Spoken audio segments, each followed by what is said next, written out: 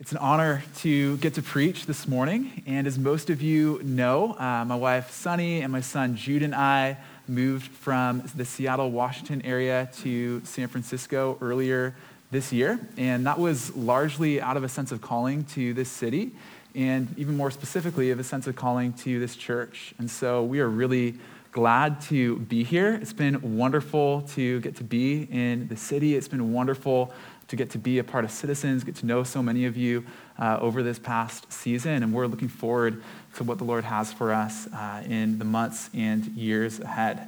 When we moved to San Francisco, we landed in the Outer Sunset, and one of the most peculiar things about the Outer Sunset right now is a number of Waymo cars. There are Google's self-driving Waymo cars everywhere in the Sunset. I see big nods right now from Kevin. They're just everywhere. Fellow resident of the Sunset over there. Maybe 30 times a day, I see a self-driving car drive past my living room window on Moraga Street. And I'm kind of a nerd at heart, so I kind of love it. And recently I was reading about these Waymo cars, and I found out that they're launching an autonomous self-driving taxi service in San Francisco. And so, like the nerd that I am, I signed up on the spot for these cars, and I unfortunately haven't been accepted into the program yet. It's like an early kind of beta test. That's for another sermon. But I hope to, because it feels like the future is breaking into the present in our city. Like I can imagine maybe a decade from now, dozens of cities across our country will have self-driving cars that you can get into, kind of like you would a Lyft or a Uber today. But right now, that's not here yet. But it feels like the future is like breaking into the present with these Waymo cars. I think it's so neat. And that's really the focus of the text that we're in today in Romans 8. What we'll see together is that because the Spirit dwells in us, the future is breaking into the present. And what we'll be invited into in this text is to move from our old way of doing things in the flesh into a new way of doing things in the Spirit, such that we experience a little resurrection happening inside of us today. And so as we move through this passage in Romans 8, we'll see three things. We'll see first that because the Spirit dwells in us, we are many temples. Second, because the Spirit dwells in us, we will rise from the dead. And third, because the Spirit dwells in us, resurrection is beginning inside of us today. Let me pray, and then we'll jump into the text. Father, we recognize that you are here, present with us, present in us right now by your Spirit. And so I pray that you would illuminate your word to us. God, will we see you clearly for who you are? Would you open our eyes? And God, would we experience afresh what good news the gospel truly is this morning. Pray in Jesus' name. Amen. So verse 11, if the Spirit of him who raised Jesus from the dead dwells in you, he who raised Christ Jesus from the dead will also give life to your mortal bodies through his Spirit who dwells in you. So this passage begins with a radical claim. The Spirit dwells in us. Now, because of the cultural distance between Paul's largely Jewish audience and our culture today, it's easy for us to miss what a stunning claim this is. And so I want to start by just kind of tracing the theme of dwell, of God's dwelling place through the story of God. One of my favorite things about Citizens is the emphasis on the story of God in the life of this church. And so you're probably familiar with these icons that are used often to kind of summarize the movement through the story of God. And so we'll start in the beginning with creation as we trace the theme of dwell. So God dwells with the first humans in the Garden of Eden, and he's depicted as walking with Adam and Eve in the cool of the day. It is a beautiful, amazing picture that we see of God's space and human space overlapping in the Garden of Eden. And when we read the creation account, we encounter kind of a three-tiered geography where there's the land, and then within the land, there's Eden, and then within Eden, there's the garden. And the garden is the holy place in the center of Eden where God's space and human space overlap, where heaven and earth meet. It's the place where the first humans, Adam and Eve, dwell in the presence of God. And it is beautiful and it is so good. But as we know, that doesn't last for long, as the first humans choose rebellion and are kicked out of the garden. They can tragically no longer enter into the holy place of the garden because of their sin, their rebellion against God. And we read in a really interesting passage in Genesis 3:24, God drove out the man, and at the east of the Garden of Eden, he placed cherubim and a flaming sword that turned every way to guard the way to the tree of life. What is a cherubim? That's for another sermon. But we'll just say it's a big spiritual being, and it's described with a flaming sword. So it's like this giant keep out sign in front of the garden, the holy space where God's space and human space overlap. And so it's a horrible scene in the story where we were left asking the question of ourselves, will God restore his presence among humans? Will they dwell with them again? And then we fast forward to the Exodus story. After 400 years of slavery, we are far, far away from Eden. And it seems like all hope is lost. But then God rescues his people from the Egyptians and commands them to build a tabernacle. We read a beautiful passage in Exodus 25. And God says, and let them make me a sanctuary that I may dwell in their midst. There's that word again, dwell. It's like the humans are almost back in the garden. It's like the tabernacle is a portable Garden of Eden, this tent structure where God dwells with his people once again.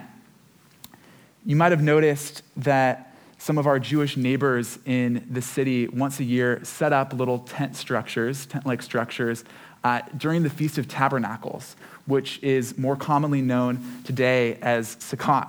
This is one way that Sukkot was remembered in Cole Valley recently. It's a festival that happens in the fall. Why do some of our Jewish neighbors still practice this to this day? David Brickner writes in his book called The Feast of Tabernacles, the Feast of Tabernacles was an annual reminder to the people of God, to the people that God is the great shepherd who has chosen to tabernacle among them to protect and bless them wherever they wander. The Feast of Tabernacles is a reminder that God was with his people, the Feast of Tabernacles is a reminder that God was with his people while they were wandering in the desert for 40 years. And so our Jewish neighbors today still remember this, and it's a beautiful thing.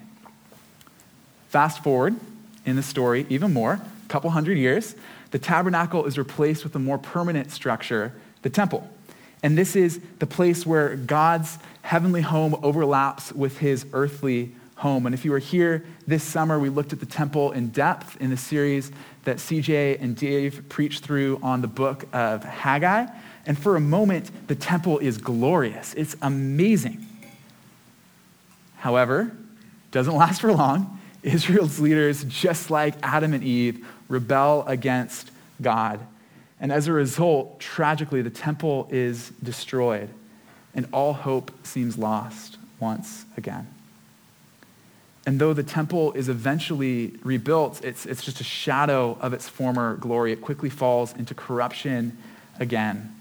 And the Old Testament ends beckoning this question: is it impossible for humanity to dwell with God as he intended?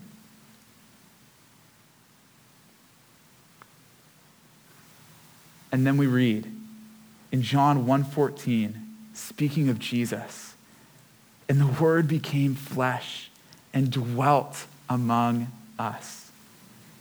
Jesus is literally God dwelling with his people.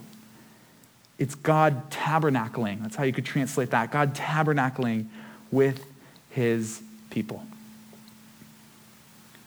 Joe Sloniker of the Bible Project, who I borrowed from heavily in this overview of temple and the story of God, writes, John the Apostle goes on to record Jesus referring to his own body as the temple, saying that it will be destroyed but rebuilt in 3 days. At Jesus' crucifixion, the curtain that shielded the inner room of the temple is torn. What was the significance of this event? The author of Hebrews tells us that Jesus was the perfect sacrifice that accomplished what the temple in Jerusalem never could. Through Jesus' sacrifice and victory, he made a way for God not only to dwell with his people, but for God to dwell in his people. So when we get to the New Testament, the word temple is used, but it's not used to describe a building. It's not used to describe a tabernacle, tent. It's not used to describe a structure, but rather it's used to describe people. And that's why the writers of the New Testament, when they talk about temple, they talk about the people of God.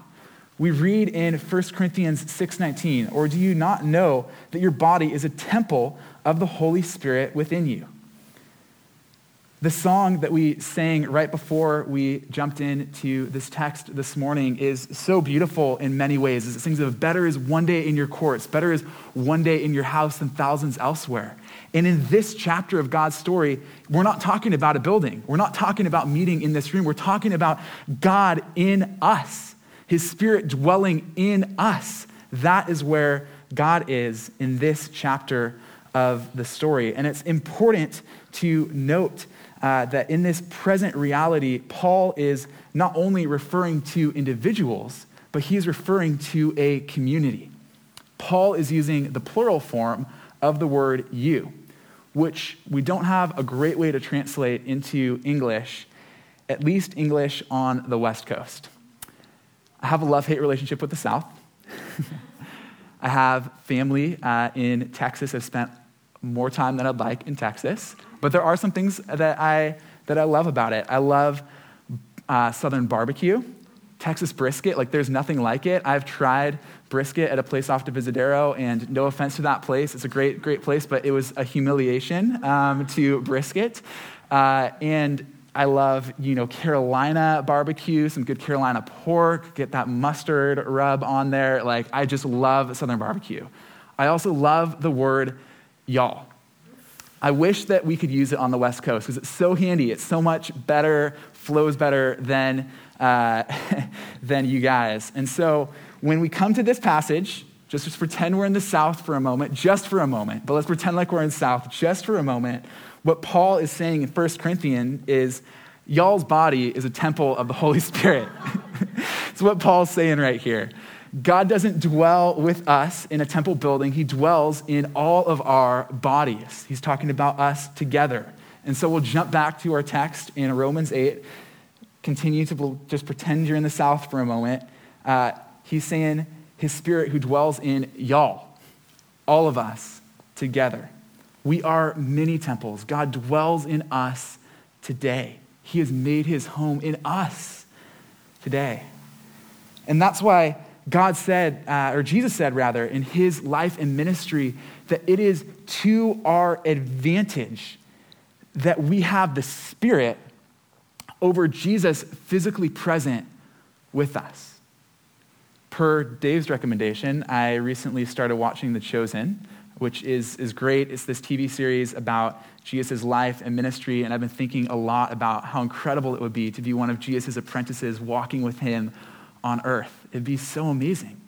But what Jesus says is it's actually better that we have the Spirit dwelling in us than being with him physically on this earth. We are at an advantaged place to the 12 disciples that we read of in the scriptures. And Francis Chan, speaking about this in his book on the Holy Spirit called The Forgotten God, writes, and I love this, it makes sense that Jesus would say it is to our advantage to have this other counselor, referring to the Spirit. And after all, Jesus merely walked beside the disciples, but the Spirit would actually enter their human bodies. You've probably heard this truth 100 times, but have you marveled at it? Would you be willing to take 30 seconds right now just to dwell on the fact that God is in you? Let's do that. Let's take a moment now just to dwell on the fact that God is in us and marvel at it.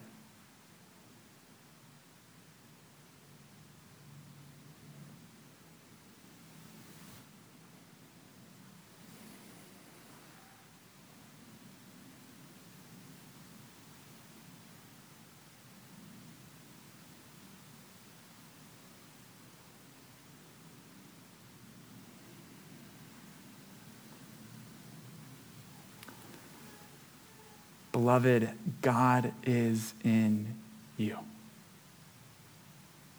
You are a mini temple.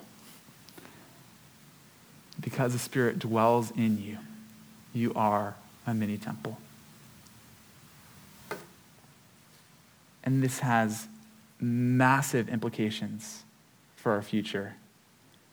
And this has massive implications for our present. And so we'll start by looking at the future implications.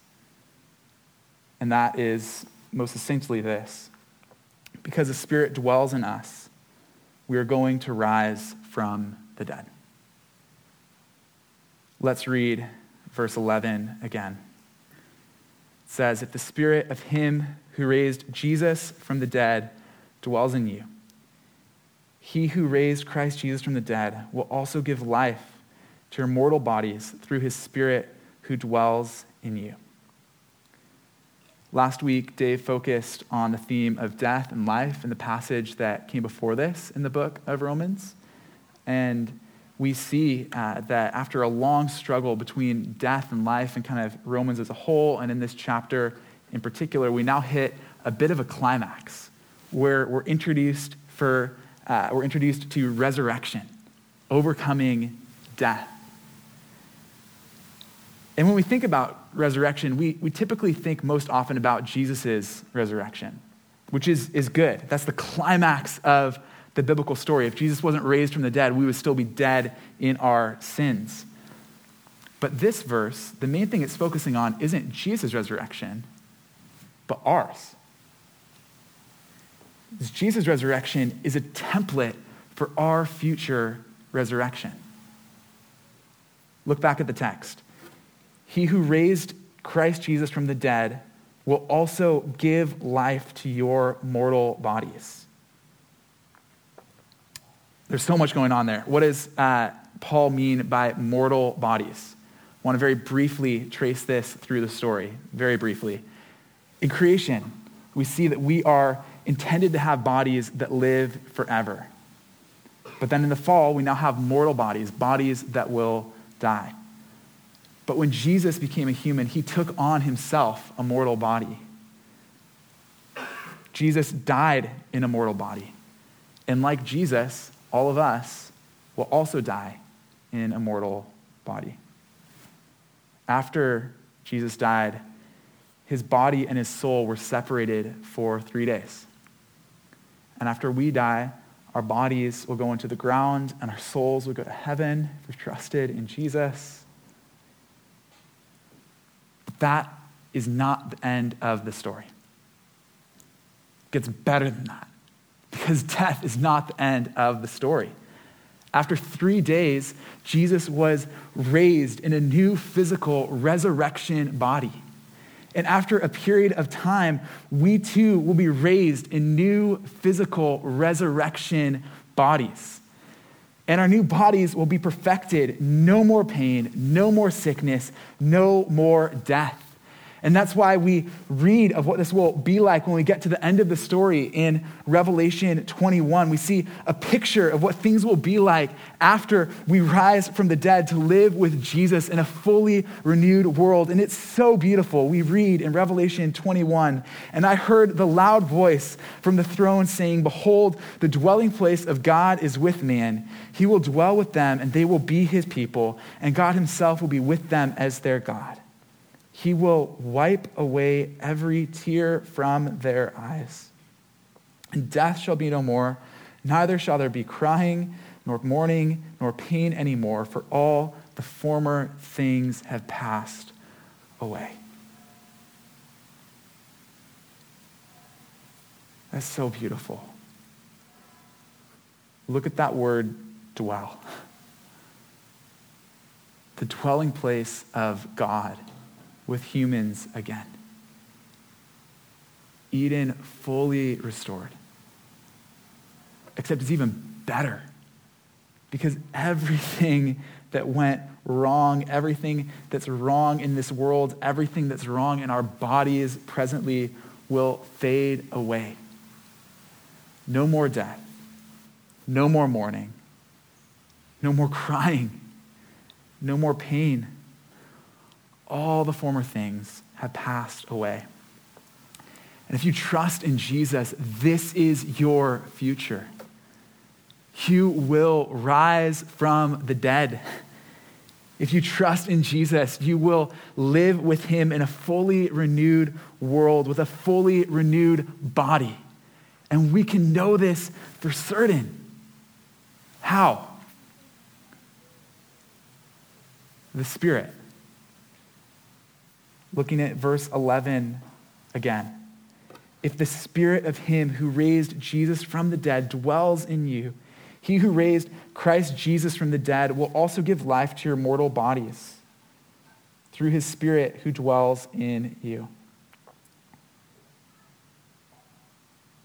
The Spirit of him who raised Jesus from the dead will also raise us from the dead. Jesus' resurrection is a template for our future resurrection. Because like Jesus, we will die. Pain in this life is inevitable. I have type 1 diabetes. It's a part of my story. And I experience every day of my life my body not working the way that it should be. And it is awful. It takes a toll on my mind and my emotions and my body and my relationships. Every aspect of my life is impacted by the pain of the fall. And pain in this life, in all of our stories, is inevitable. And that's why we need this hope. We can't avoid death. We can't avoid pain. But death and pain are not the end of the story.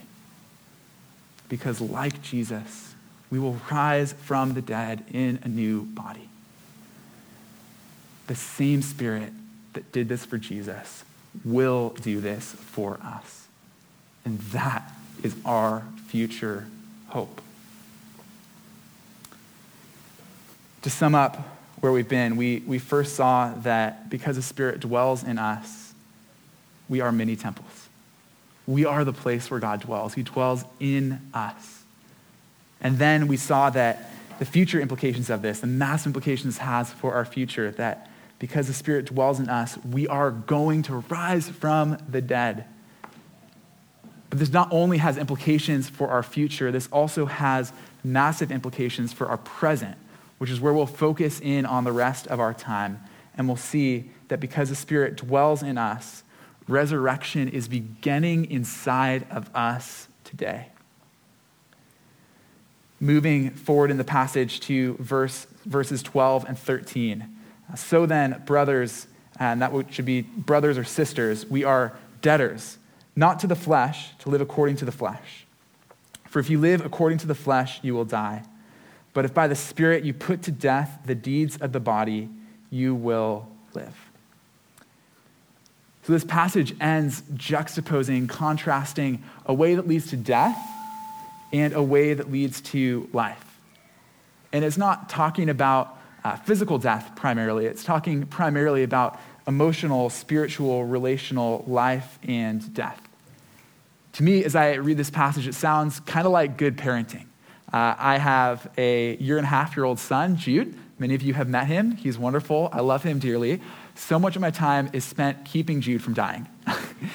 It's a strong way to put it. But he's constantly running into harm's way, whether that's trying to get into a knife drawer or gasoline in the garage or a fire pit. There are so many times every single day where I am restraining my child from that which will bring severe harm to him. And good parents do this. All parents in the room know this. If you observe parents, know this. Your own parents did this. In that Good parents keep their kids from harm. They keep their kids from following into a way that leads to death in a physical sense. And God is doing that here in a spiritual sense with us. As a very good parent who loves us, who cares for us, he's trying to keep us from walking in a way that is going to bring harm to us. And he does it with a pretty stern warning here. But there's times with Jude where I have to be pretty stern. Like, he's going to walk off the staircase. I'm like, Jude, stop. Like, please, buddy, stop. Like, don't go down the stairs. I don't want you to go down the stairs. It's not going to be good. And that is what God is doing here. He's inviting us into a way that leads to life, a way that leads to flourishing. And he does this over and over throughout the story. One place where we see him do this is with Moses, where long time ago, earlier in the story, when God's people are in the wilderness, we read in Deuteronomy 30, Moses saying, see, I have set before you today life and good and death and evil. The people of Israel, unfortunately, we know from the story, failed to listen to Moses, and they chose the way that leads to death. And left on our own, all of us will over and over again do the same thing. We too will fail. But we're not left on our own. We have something that Israel didn't have. Or more accurately, we have someone that Israel didn't have. We have the Spirit dwelling in us. The Spirit no longer dwells in a tabernacle. He no longer dwells in a temple. He no longer dwells in just Jesus' body. He no longer dwells merely with us. He dwells in us. And that changes everything.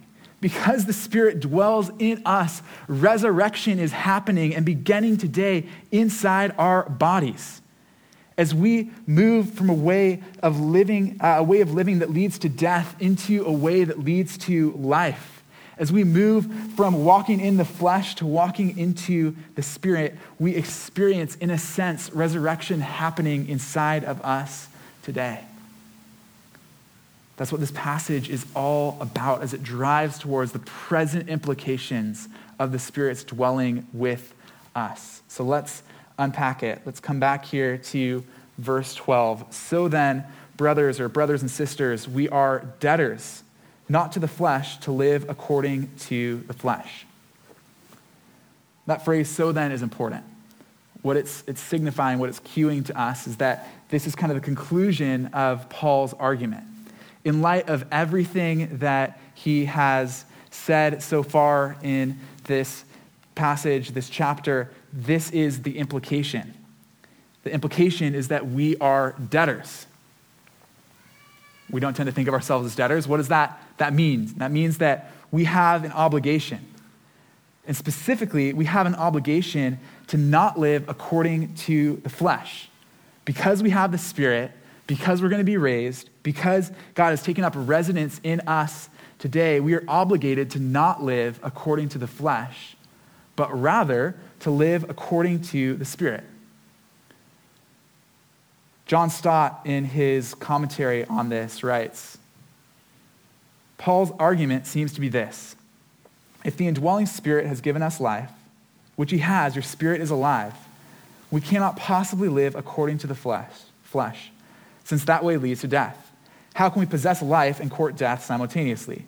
Such an inconsistency between who we are and how we behave is unthinkable, even ludicrous. No, we are in debt to the indwelling Spirit of life to live out our God-given life and put to death everything which threatens or is incompatible with it. The problem is that we all live inconsistent lives.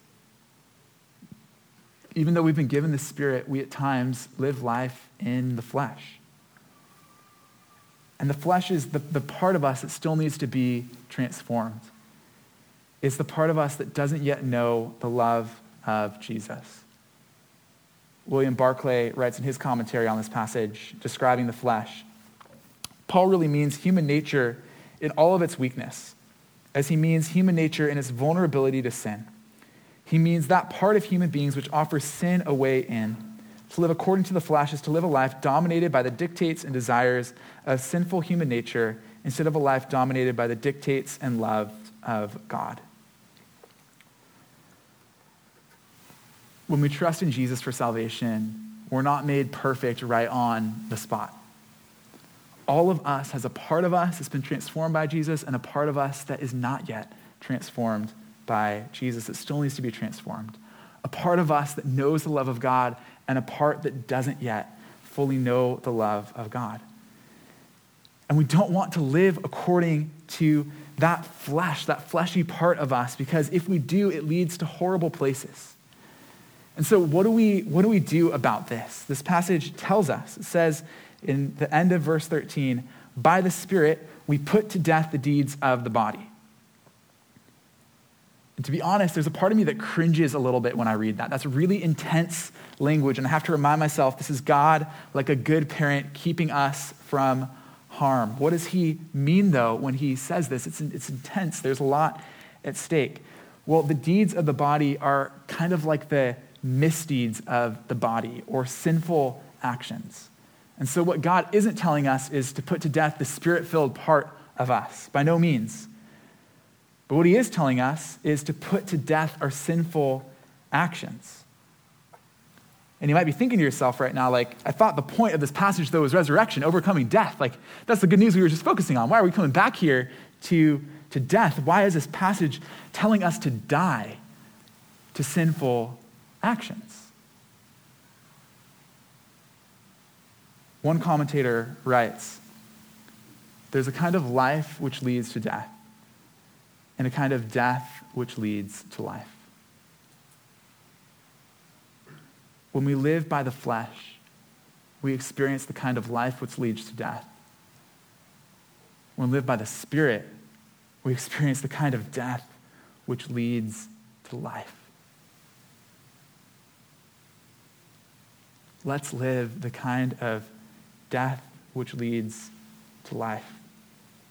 In the same way that physically dying leads to being raised in new bodies, putting to death sin leads to experiencing life.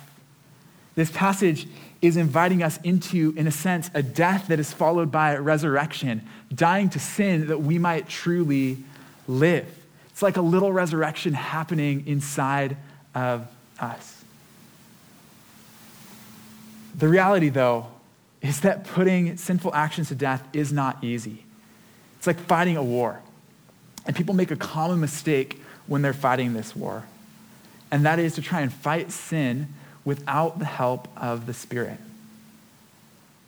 That's been me so many times in so many spaces of my life. I've spent seasons of my life trying to take a few areas of my life and just reach a state of sinless perfection in my own strength, in my own power. And it never goes well. And when I fail, oftentimes my inner critic is just turned up to 10, and I feel a sense of condemnation about not being able to measure up to a perfect standard in that area of my life. And I know many can probably relate to that experience. If that's you, if that's some of how you have fought this war and it hasn't gone well, the good news for you, if you felt a sense of condemnation, is Romans 8:1, that there is now no condemnation for those who are in Christ Jesus. You are not condemned. We can't get rid of the flesh fully in this life. We can't eradicate it. It will be with us until we rise from the dead. So what do we do with this fleshy part of us that we can't fully get rid of? John Mark Comer writes in his book, Live No Lies, for Paul, the way that we fight the flesh and win is not through willpower, but through the Spirit's power. He urges us not to white-knuckle it, slap our faces, or pull ourselves up by our own bootstraps, but simply to live by the Spirit. Not willpower, but the Spirit's power. The Spirit of the one who raised Jesus from the dead is dwelling with us. He wants to lead us to encounter the love of Jesus afresh so that so the flesh can take the backseat to the Spirit in our lives. He wants to partner with us to move from death into life so we can set aside the flesh that brings harm to ourselves and others. Earlier in Romans, we read, or not in this series, but earlier in Romans 2, we read, God's kindness is meant to lead you to repentance. And repentance most simply means change. When we encounter God's kindness, his love, his grace, it leads us to change. When we encounter God's love, it makes us want to move the flesh into the backseat and the Spirit into the front seat with us. And so I just want to gently ask you, where are you still living according to the flesh today? Maybe it's how you're using your time, your money, your sexuality, your vocation, your relationships, to seek your own happiness at all costs, to do whatever you want to do. How are you living right now according to the flesh?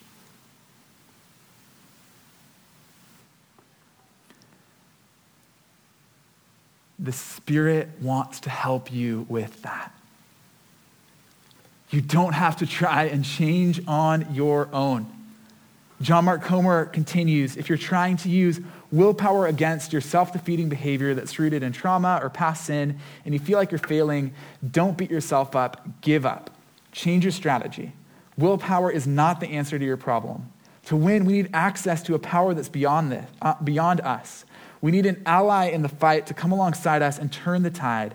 We need the power that is the Spirit of Jesus. So introduce your flesh to the Spirit of Jesus. Move it into the back seat. Do that work with trusted friends in your citizens community, or maybe a therapist, or through spiritual disciplines, but do that work so that the Spirit-filled core of who you are can stay in the driver's seat of your life with you. And as this transformation happens, we'll become more like who we will be in our future resurrection bodies, where every part of us is perfected, where every addiction is defeated, where every hurting part is healed, where every pattern of sin is broken. That day is coming for all of us, where all will be healed inside our souls, inside our bodies. All will be as it is supposed to be. And yet we won't receive those new bodies until the resurrection. But today, our future selves are breaking into the present. Future begins today inside of us. Because the Spirit of the one who raised Jesus from the dead lives inside of y'all. It's only possible because of Jesus. In the temple, there was a curtain that separated God's dwelling place from the rest of the building. We sang about it this morning.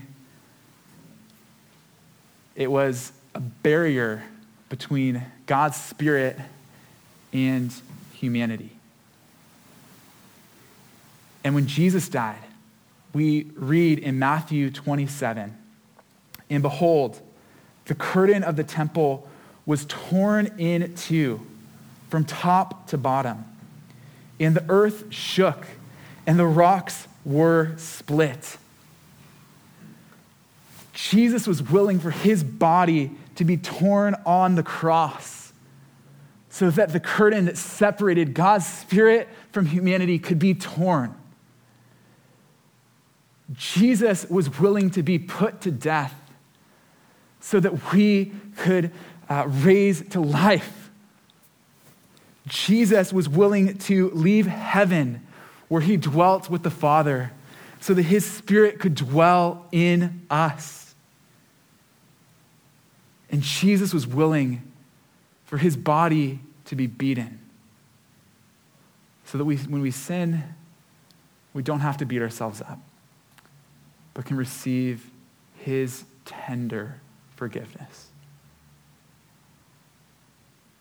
Church, let's let the resurrection begin inside of us today.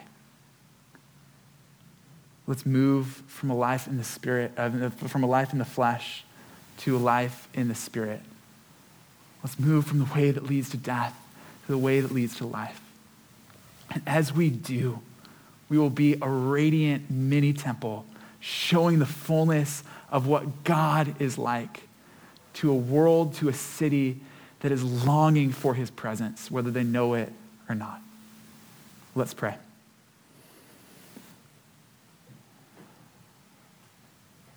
Father, thank you that you didn't create this world and walk away from it,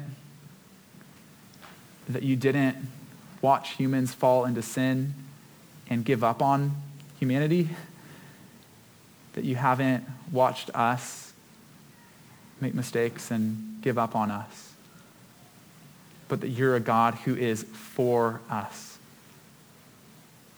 that you're a God who forgives, that you're a God who heals, that you're a God who resurrects.